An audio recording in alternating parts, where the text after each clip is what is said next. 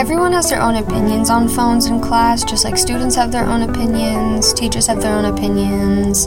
Sometimes their opinions are the same, different, it just all depends. But in this podcast, we'll be talking about what different sides of the story for teachers and students on how they see it. I think that they should let us figure it out on our own when our grades slip, because we've been distracted, instead of taking away grades on the spot, and just let us learn responsibility on our own. It's just distracting, and it's really hard for even adults to self-manage. Ms. Turner thinks that it's a constant interruption, and this is her view of phones. Constant interruption for students with their thought process and whatever they're really doing, in terms of if they're reading or engaging with other material. This is going to be some perspectives on how and why might be people doing it like this way. It's meant to help keep students on track with what they're supposed to be doing in class.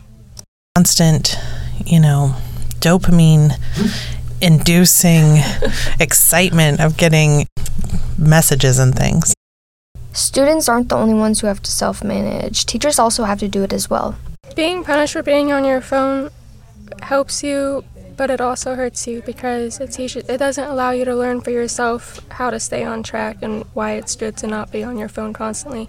And also, if there's some sort of emergency, you won't know until it's probably too late. The only argument that I've heard that I'm like, yeah, I see that, is that phones are a part of our life. I do have to manage my own phone addictions and the same physiological responses that I get from being on my phone. Help you guys be the least distracted, most productive versions of yourselves, right? And then also know, this is an appropriate time to use it. It does become that kind of interaction in class. This is going to be some teachers' perspectives as to what they actually believe that people are using their phones for and not just for schoolwork. When students are distracted with their phones or are using their phones as a way to avoid engaging in work or to do the work, it just impacts because then they don't learn the concepts, they don't do well on tests. There's a certain amount of time that you need to be able to sustain a certain amount of focus, and Ms. Bradbury is going to inform us a little bit about that. 15 minutes of sustained attention on a thing is magic anymore, right? Like how much you can get done in 15 minutes if you're really doing that thing.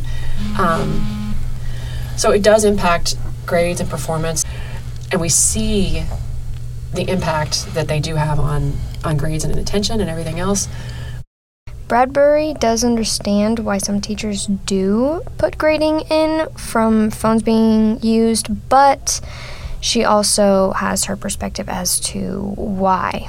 Yeah, it gets tricky to connect that to grading when we should be sort of focusing on what a student can do and knows and is able to produce, right?